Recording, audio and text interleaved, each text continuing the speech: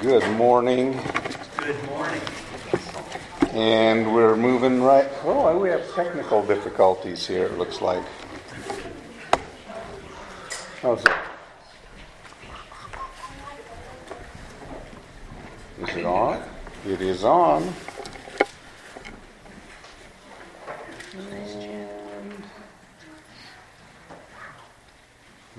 Is it HDMI 1 or does it need to be changed? No, it's the right HDMI. It was working earlier.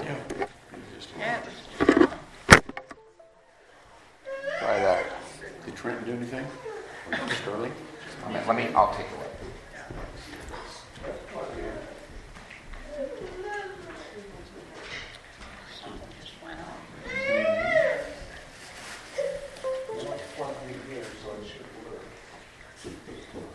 Well, let's turn the line back up. There we go. We have a picture.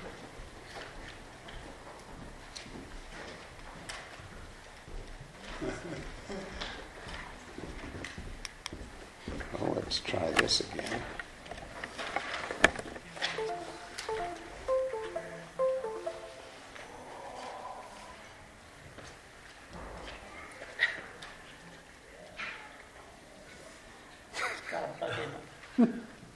You have bugs in the system. Not working? No. Well, let's see here. Set it up the same way? Get our technical staff in. Well, he's doing that. We'll start with just a little background on Babylon at this point. The last chapter we were in was King Nebuchadnezzar was the king. When we jump into this one, we learned that there's a new king in town. His name is Belshazzar. And it's about 22 years since Nebuchadnezzar's death now. And things haven't gotten any better in the kingdom. In fact, they've gone downhill. After Nebuchadnezzar left office, after he died, his son, Evil Merodach, became the king, and just as a successor. He reigned for 2 years, and then I forget the fellow's name. It's one you can't pronounce, or I can't. But he usurped the throne. He had Evil Merodach killed, and he took the throne and ruled for about 2 years, and then died and left it to his son, who also was an illegitimate. Oh, look at there. Mike did it again. And was also a not of the line of, well, he wasn't of the line of Nebuchadnezzar. Many believed that Evil Merodach was a son-in-law to the king. But the kingship did not go to the descendant on the female side. It always went down the male side of the family. So the kingdom should have stayed in Nebuchadnezzar's name to Evil Merodach and then to his son Nabonidus. But there was a coup, and there we can go. Now we can start moving along. Well, maybe.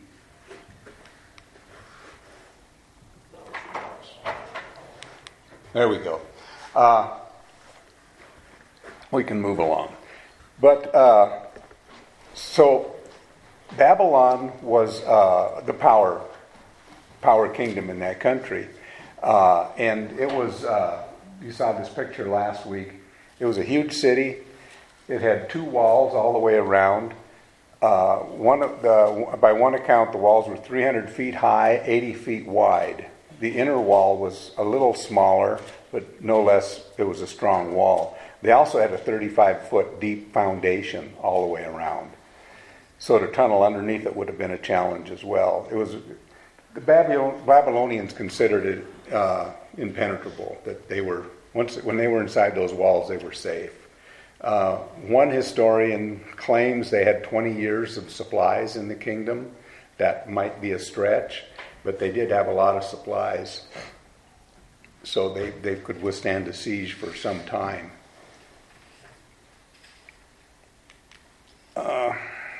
there's the history on this gets a little bit confused because there's the Babylonian account of the fall, and then there's the Persian account of the fall, and they conflict with each other. Then there's two other historians that have written on it. One of them's name was Herodotus or something like that, and he was about 400 BC. So he was about 100 years, maybe 200 years after the fall of Babylon that he wrote his records, but he did it based on research and his trip to Babylon. Then another 100 years later, there was a man named Xenophon who also wrote a history of the Babylonian, of the fall of Babylon, and quite a few other things too, but included in that. The historians mostly consider Herodotus and Xenophon to be fiction, to be more Greek folklore than fact. But the interesting thing is those two accounts validate Daniel's account. So Daniel gets accused of many different things in this book. One of them getting the siege wrong. One of them is the wrong king because there was no King Belshazzar, is what they said.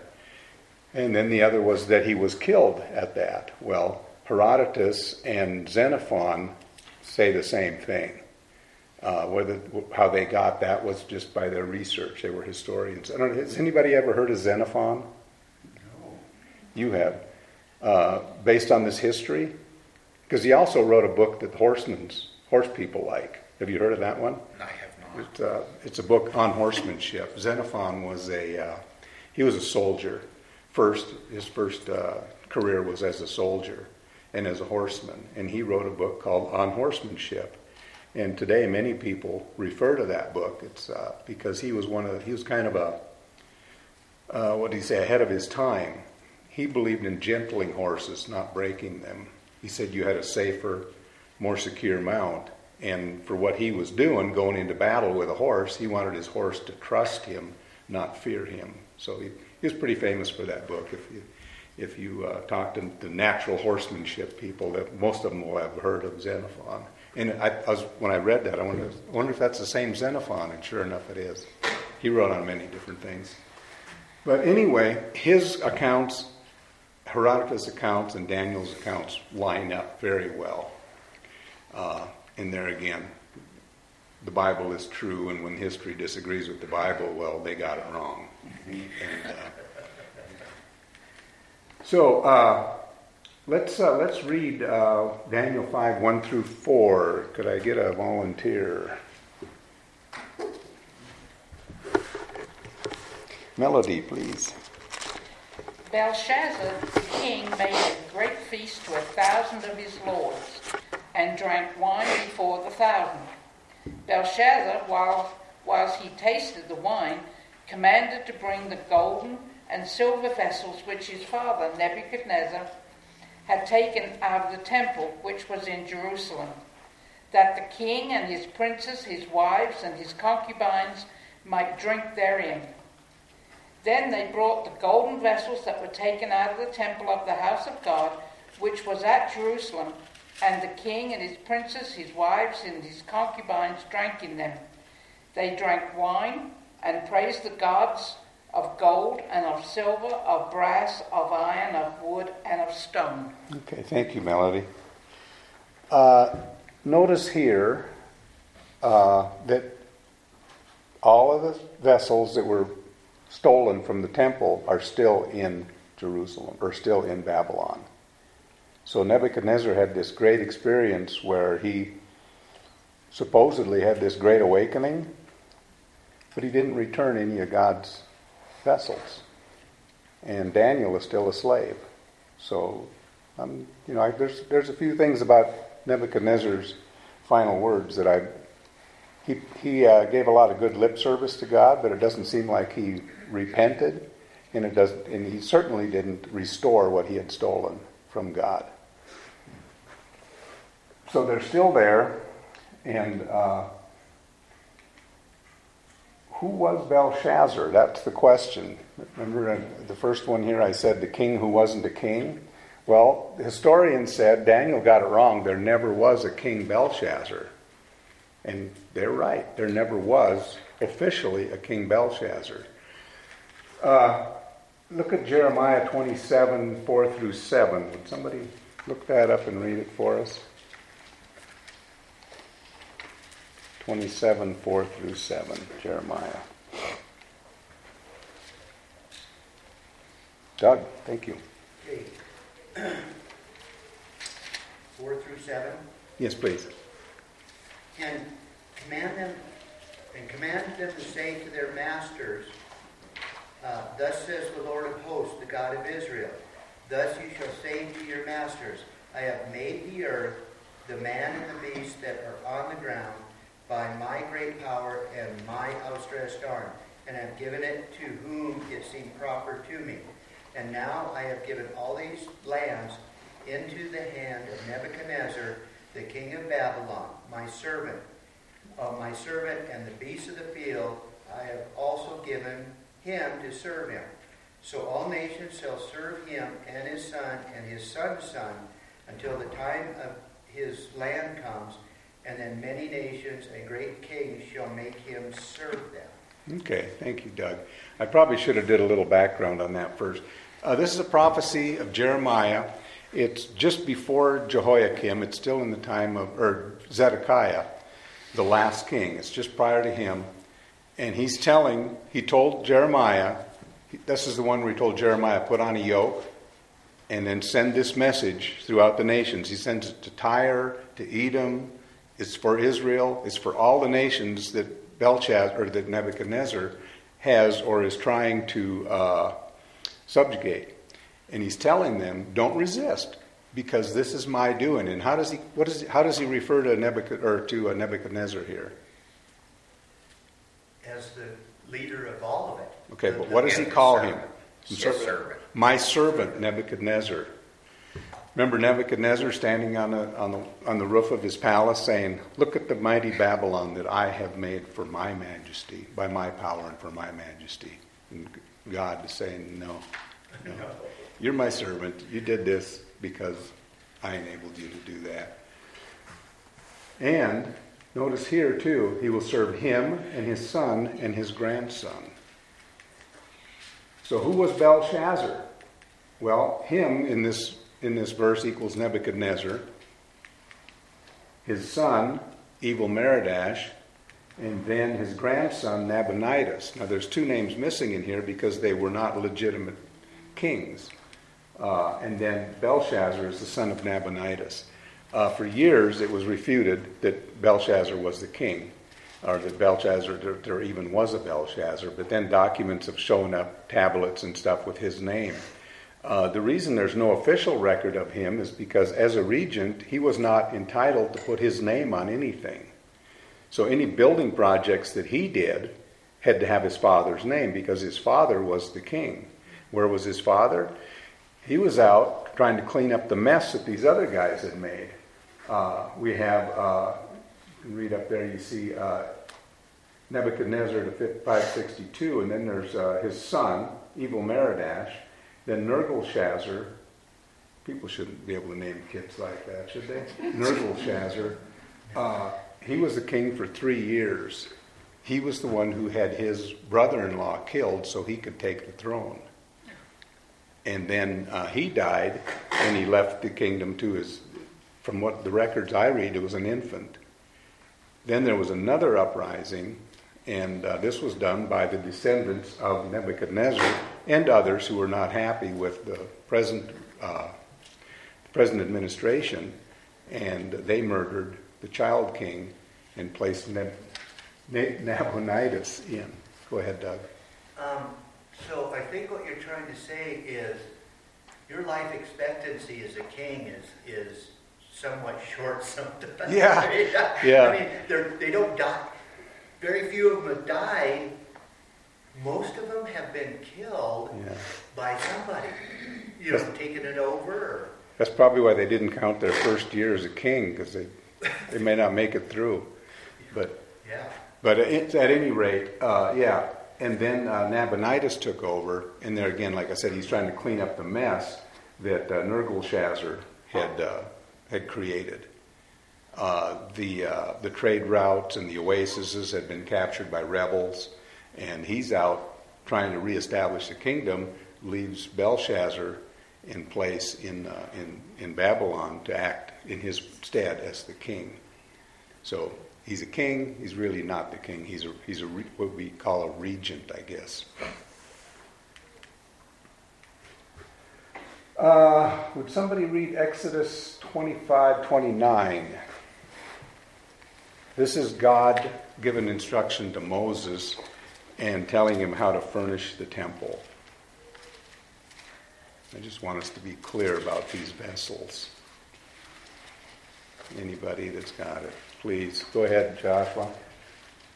And you shall make its plates and dishes for incense, and its flagons and bowls with which to pour drink offerings, and you shall make them of pure gold. Okay, pure gold. So here's God giving instruction to Moses about these vessels. So these vessels are not just any old vessel. They didn't buy them online, from Temples R Us supply store. They had craftsmen build these, and they're built for a specific purpose. And what was that purpose? They're in the temple. They're to be used for the worship of the one true God, the true and the living God. And so when Belshazzar takes these and uses them for his purposes, and what's he using them for? Well, one is for drunken revelry, but what do they do with these vessels? Outside of drinking wine out of them,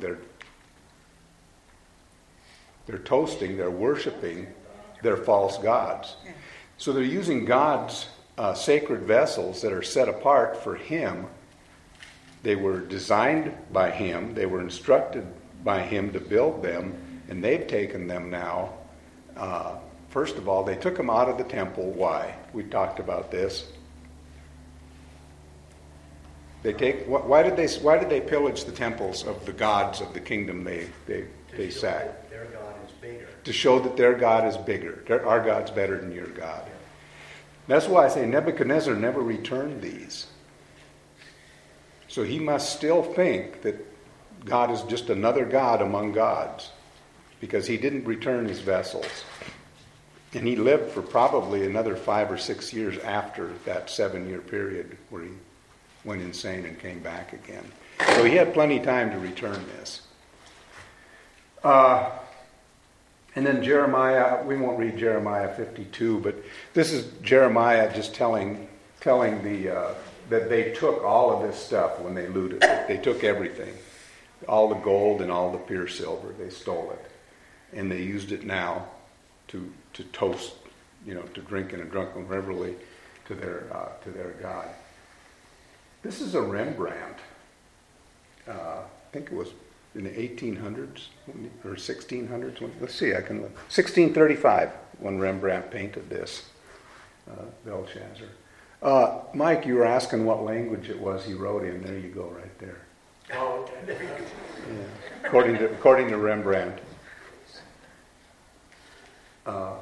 Okay, Daniel 5 through 9. Would somebody read that, please?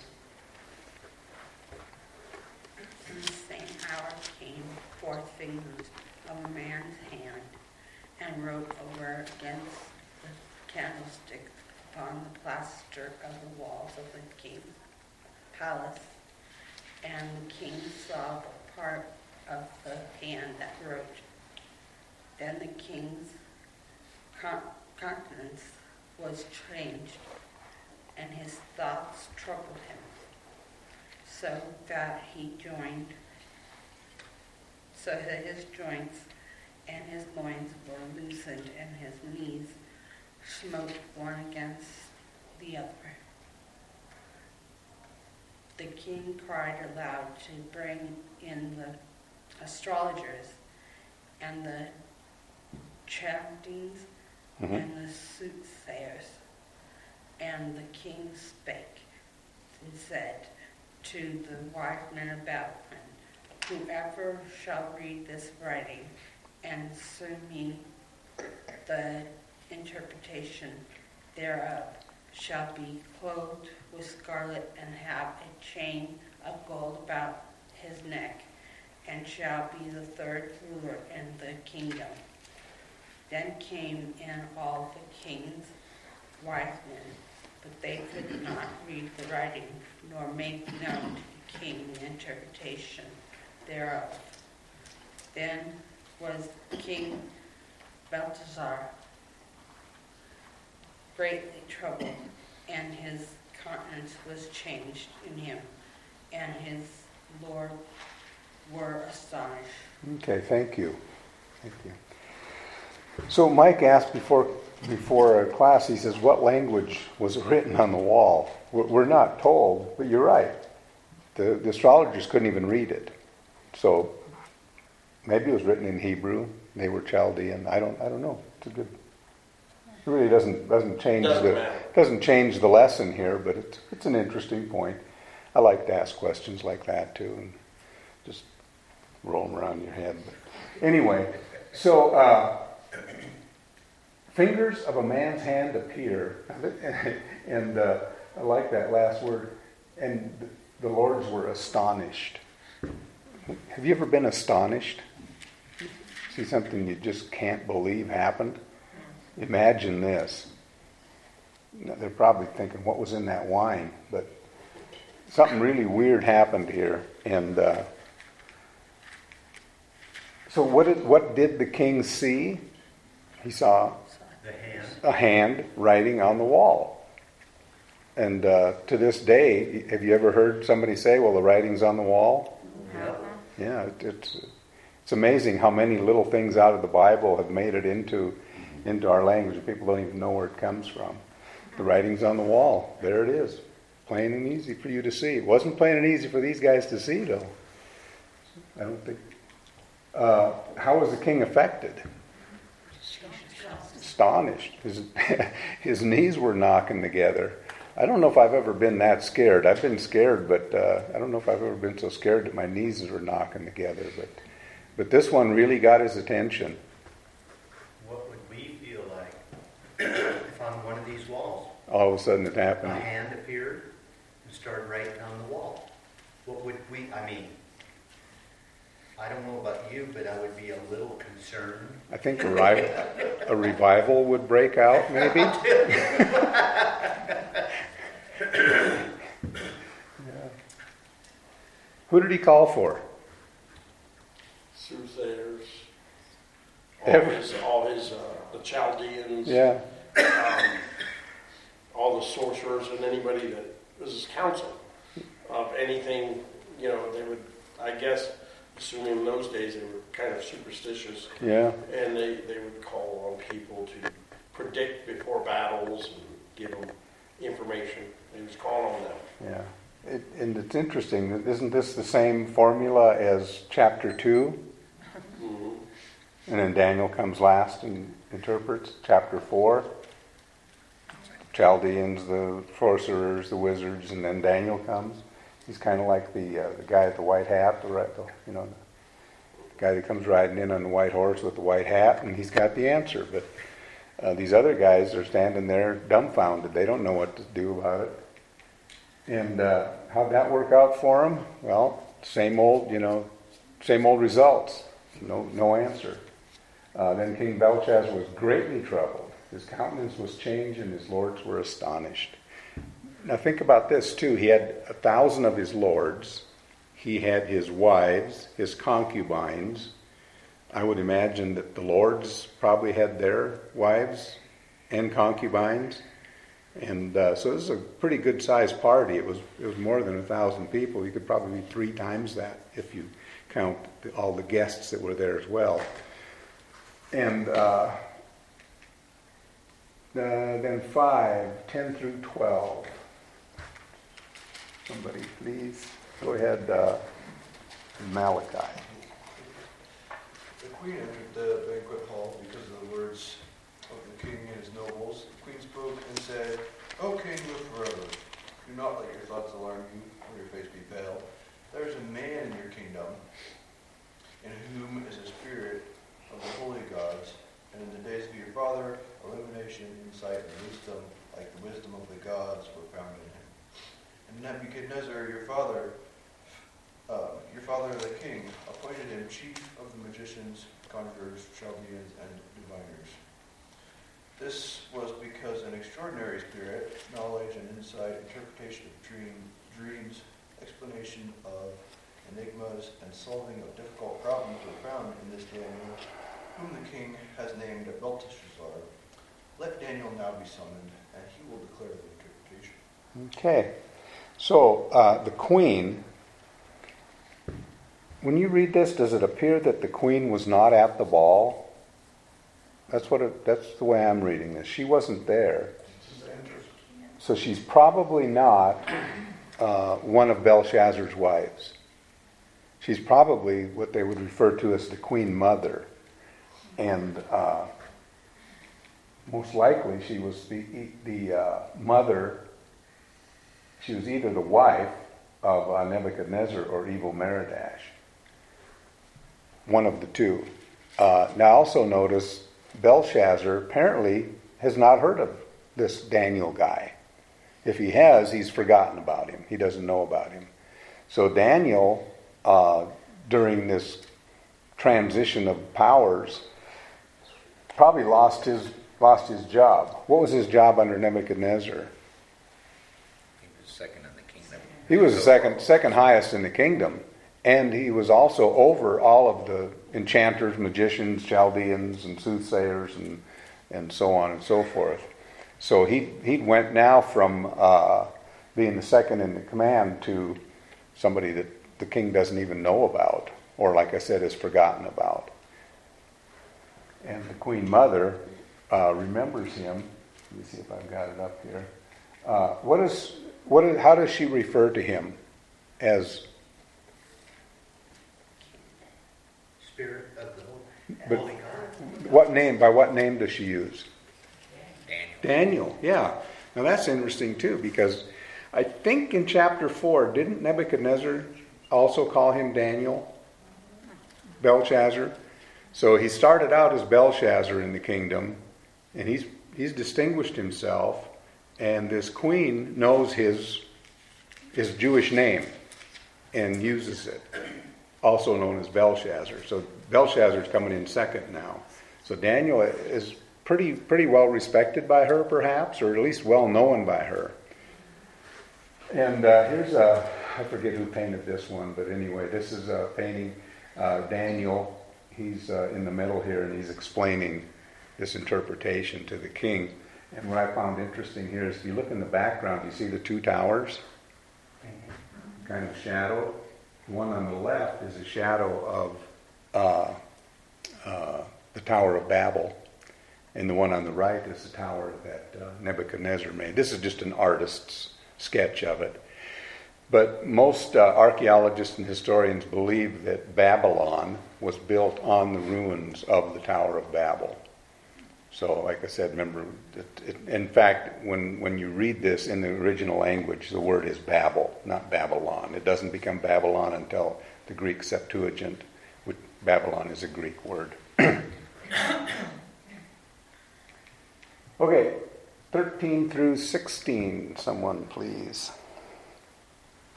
Joshua, you're the man. Daniel was brought in before the king, and the king answered and said to Daniel, "You are that Daniel, the one of the exiles of Judah, whom the king my father brought from Judah. I have heard that you have the spirit of the gods is in you, and that the light and understanding and excellent wisdom are found in you.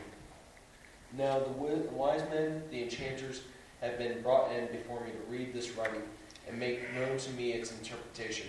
But they could not show the interpretation of the matter. But I have heard that you can give interpretations and solve problems.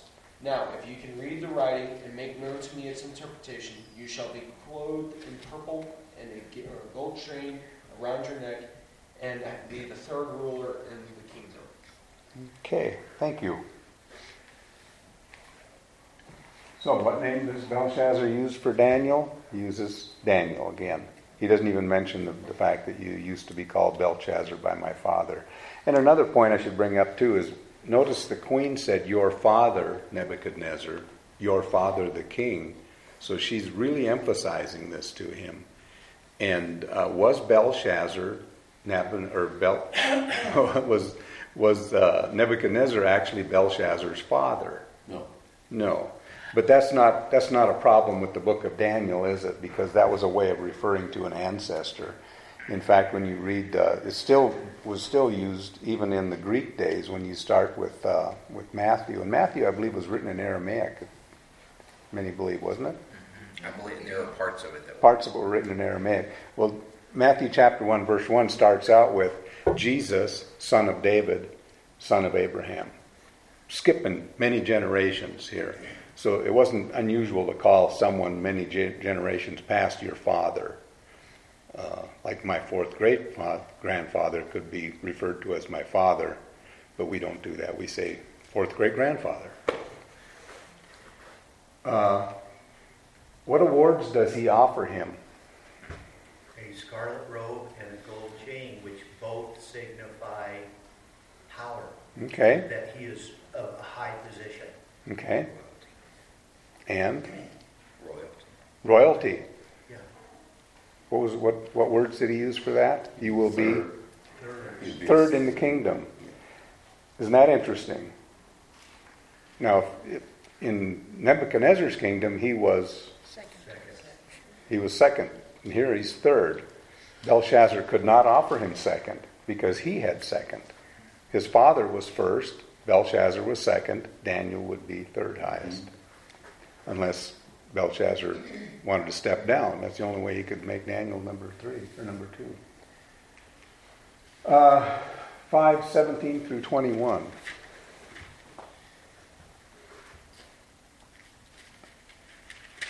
Then Daniel answered and said before the king, "Let your gifts be for yourself, and give your rewards to another.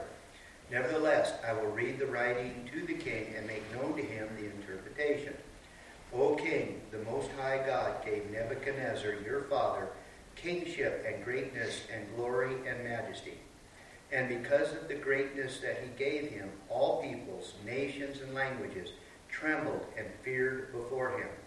Whom he would, he killed, and whom he would, he kept alive. Whom he would, he raised up, and whom he would, he humbled." 21. But when his heart was lifted up, and his spirit was hardened, so that he dealt proudly, he was brought down from his kingly throne, and his glory was taken from him.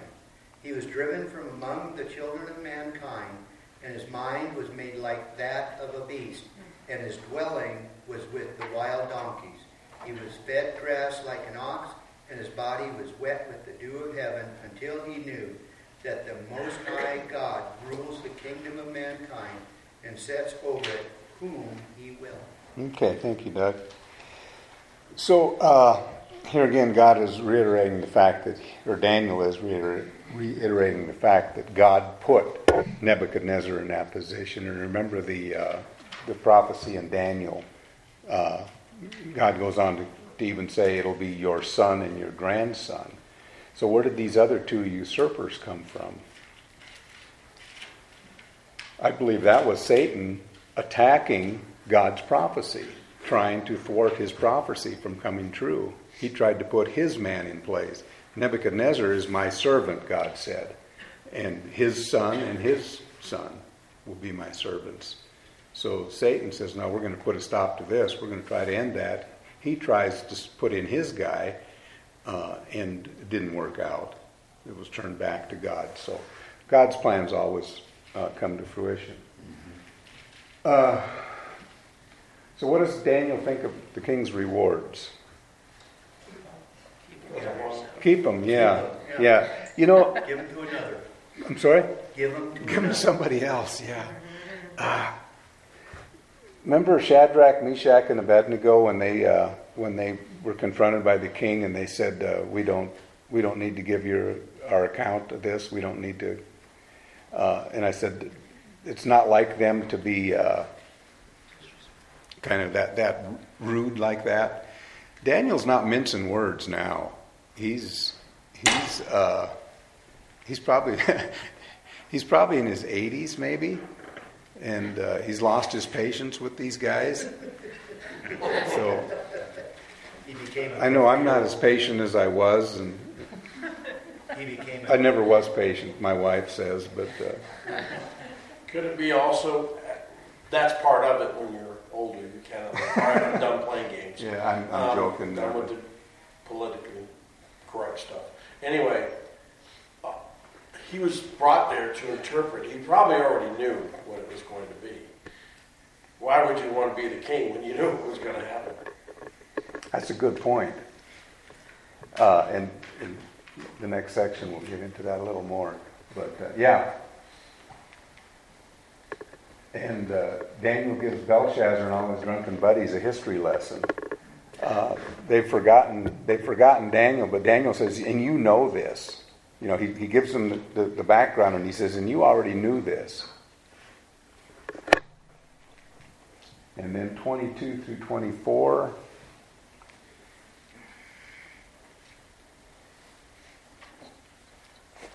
Thank you. And you, his son Belshazzar, have not humbled your heart, though you knew all this. But you have lifted up yourself against the Lord of heaven, and the vessels of his house have been brought in before you, and you and your lords, your wives, and your concubines have drunk wine from them. And you have praised the gods of silver and gold, of bronze, iron, wood, and stone, which do not see or hear or know, but the God in whose hand is your breath, and whose are all your ways you have not honored. Then from his presence the hand was sent, and this writing was inscribed. Okay, thank you. So he admonishes the king, and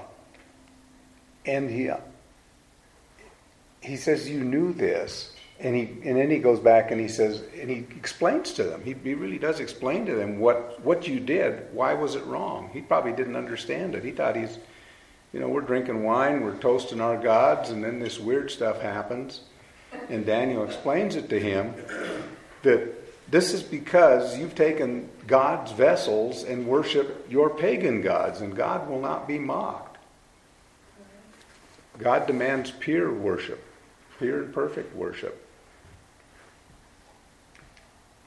And this is the message. Well, let me back up here a little bit to 20.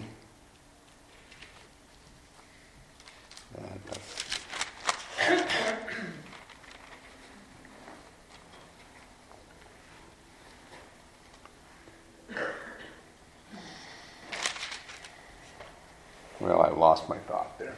So he admonishes the king. Now here's the words, and this is the inscription that was written. Many, many tekel upharsin. This is the interpretation of each word. I've got it here, it's a little easier. God has numbered your kingdoms and finished it. Go ahead. I wanted to say, back up before this, he admonished the king. That is like poking a badger with a stick. Oh, yeah. He could have, the king, to admonish a king in front of people would be, I would say, instant death. You're admonishing me, Mm-hmm. But he did know that he needed to interpret the writing. And Daniel knew he had the interpretation. Yes. So he wasn't. Daniel doesn't have any fear. Yeah. Yeah. God. He does not fear. Well, in the Bible it says he didn't fear man. Yeah. Y'all heard that song, In Christ Alone? The last verse, no guilt in life, no fear in death. This is the power of Christ in me. Yeah. That was the power Daniel had. No fear in death. Not afraid to speak his mind. So he says, your kingdom is finished. You've been weighed in the balances and found wanting. Now this is directed at Belshazzar. You have been weighed and found wanting. He's not just directing this at Babylon. He's directing this straight at Nebuchadnezzar, or at Belshazzar. Your kingdom has been divided and given to the Medes and Persians. And this is the question, Mike had. How does Daniel know that the Medes and the Persians? How does he know that? when he gave the interpretation of the statue to Nebuchadnezzar, he said, a kingdom will come after you. And another one after that. He doesn't name them. Well, if you remember the very first lesson, I said this book is not written in chronological order. The first section, 1 through 6, is a narrative regarding Daniel's experience as a captive in Babylon, all the way through Darius, which is our next chapter. And then it makes a transition. It goes into prophecies or visions given to Daniel. And if you read Daniel chapter 7, it begins with the words, in the first year of Belshazzar. He's given a vision. This is the 4th year of Belshazzar. If you go to chapter 8, and we will go to chapter 8, it says, in the 3rd year of King Belshazzar, I received this vision. And in this vision, he sees a goat with 2 horns and a ram with 1 horn that becomes 4 horns. And he's troubled. He asks the angel, what is this? And the angel says, the goat with the 2 horns is the Medes and the Persians. So Daniel's already seen that. So Daniel's seen this and he knows what's coming. Also, according to Herodotus and Xenophon, the Medes and the Persians had the city under siege at this time. They were already surrounded the city, and they knew they were out there. But they were sitting in there just kind of thumbing their noses at them because you can't get in here. The only way in is through this 85-foot thick wall. And then you got another one once you get inside that. Oh, you want to dig underneath it? Well, 35 feet down, and we'll rain down tar and oil on you as you're digging. There was no way in. But the picture showed also a moat. Uh-huh. So digging under a moat would be a little bit dangerous? It probably would cave in, yeah, that's true. I hadn't thought of that. Yeah, the moat's the first one, the first wall, and then the second wall. That's pretty impenetrable. I mean, that's a lot of barriers. Yeah. According to the historians, this was a national feast, an annual national feast that was going on here. It wasn't just a party Belshazzar threw on a whim. It was planned. Cyrus knew it was coming, and he's waiting outside. And they're saying, hang out, you got about 20 years. We can last 20 years, can you? And so he waits for this feast, and the historians tell us that he rerouted the Euphrates River. He had it all set up to where when they started this drunken party, they rerouted the Euphrates. It washed out into a low area and into that canal that you saw in the picture that goes around the city, and they walked in knee-deep water and took the city. And anybody that did see them, this was from the account of the Persians. They said, we just pretended like we were part of the party, yelling and screaming and just raising Cain and making noise because everybody else was. And anybody that didn't catch on, they killed them. And they finally made it to the palace, and that's where they got Nebuchadnezzar, and they killed everybody. According to one of the two, Herodotus or Xenophon, I don't remember which, they killed everybody at the party, including Belshazzar. So that's how Daniel knew it was the Medes and the Persians. Probably first of all by the prophecy, when he saw them showing up around the walls, because in the prophecy he's not told when, but now he sees it. They're outside the wall. And that's an interesting point on prophecy as well. Pastors teaching through Revelation, there's a lot of prophecy in there. Go ahead, Tim.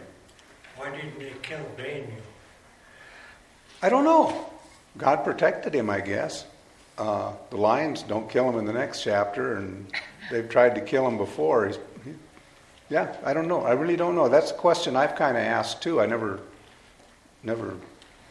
Anybody got any thoughts? Yeah, that's what I was thinking. But the thought that hit me was when he rejected, I don't want to be third in charge. I don't want the purple robe and the jewelry. But he's standing there wearing it because they put it on him. But he didn't want it. I know. Yeah. So somehow I'm wondering if he discarded it during the attack and left. and didn't want to be part of the nobles because they most likely killed anybody that was nobility. Well, that's true. And Malachi, I'll get to you in a second, okay? That's true. Well, I guess we haven't gotten to that part yet. But it says that very night. It doesn't say that very instant. Yes. So yeah. yeah. He discarded and left. He probably did. He probably didn't hang around after he gave the interpretation. And I wish, it wouldn't have been nice to have been a fly on the wall and see how that party turned out after the interpretation. How they did. If they, should I tell this story? I will. And Daniel would, if he took off the purple and the jewelry and all that, would become a normal person, and the Medes and Persians probably wouldn't know about him. And so there was no reason to kill him. Yeah. But if they'd have known that he had interpreted the dream, I'm wondering if they wouldn't have killed him. Yeah. We never will never know. No. But I was thinking about the mood in the room after the party. And I remember many, many years ago in a life before this one, used to hang out in this bar, and there was a musical group that would play, and they would always close with a hymn. And and I can't remember what the hymn was, but I really liked it, and I asked him if they would play it. And he says, no, we can't play it till closing. And I said, why? He says, because once we play that, people stop drinking. And the bar owners get mad at us. He said, the power of prayer. Isn't that interesting? Yeah. And but at closing time, they want everybody to quit drinking and leave anyway, so that was a good way. So Daniel wasn't in the court. I'm sorry? Daniel wasn't in the court. He wasn't in the court? No, so, most situations like this, you had an inner court and the outer court, right? So he would be demoted at some point from the inner circle to where he's probably still receiving food from the king's table, but he's not sitting inside of the inner sanctum. He's kind of on the outside of the periphery. He's probably, he's probably retired from public life and is teaching kids or something, or he's doing something whereby he's exiled out of the current event. And so that's why when they call the Chaldeans, they don't call Daniel, because Daniel's not there. And so when Daniel left, he would have gone back to the outer court, but at the same time I have no doubt that the Medes and the Persians would have known about Daniel, because he was running the country for a long period of time. He would have been like a former president. Everyone knows who he is, and and they probably would have respected the guy because he had that wisdom. Mm-hmm. And so killing him is not necessarily going to do you any favors. They know he's not there by choice. Yeah. They know he was there. They probably, you're right. They probably knew of him because he was the second highest in the kingdom under Nebuchadnezzar, so they knew of him and probably respected him. That's a good point. Yeah. Even though he'd been demoted now and he was just an old retired guy like me. So, 5:29. I'm going to read this because we're running short on time. Then Belshazzar gave the command, and they clothed Daniel with purple and put a chain of gold around his neck. And I've often thought, man, I wouldn't want to be wearing that when these guys come in. And made a proclamation proclaiming that he should be the third ruler in the kingdom. That's kind of like throwing you the keys to a Ferrari right after you total it out, isn't it? Yeah. That night Belshazzar, king of the Chaldeans, was slain, and Darius the Mede received the kingdom, being about 62 years old. Go ahead. I want to hear what he has. Oh, I'm sorry, Malachi. I didn't get back to you. I was just going to say what these guys were saying. Daniel was just so well known that they wanted him for prophecy, interpretation, stuff like that. Yeah, they probably figured he could be useful to them as well. Good point. Because they had seen the decline in the kingdom, and they probably saw his being demoted as just part of that decline. Yeah, good point, Malachi. So, Daniel is not out of the weeds yet because he mentions a man named Darius the Mede, and history says there never was a Darius the Mede. There was a later Darius, but there was no Darius the Mede. And we'll learn more about that when we get to the next chapter, which we're going to start out with Darius the Mede and Daniel in the lion's den. So, well, let's just Daniel 5, 1 through 4. There we go. Psalm 50, verses 9 through 12. God's speaking, and he says, I have no need of a bull from your stall, or goats from your pens, for every animal in the forest is mine, and the cattle on 1,000 hills. I know every bird in the mountains, and the creatures of the field are mine. If I were hungry, I would not tell you, for the world is mine, and all that is in it. God does not need us to go do physical battle for him. Paul said we don't wage against flesh and blood, we wage war against principalities and powers of darkness. God just proved right here, he doesn't need us to go out and physically defend him. Our defense should be prayer, gentleness, kindness. I know it's hard. I like to punch him in the nose sometimes, but that does not win friends and influence people. But God has everything. We're here for his glorification, not vice versa. Any other thoughts and comments? Let's close with prayer. Thank you, dear Heavenly Father, for giving us your word, the Bible.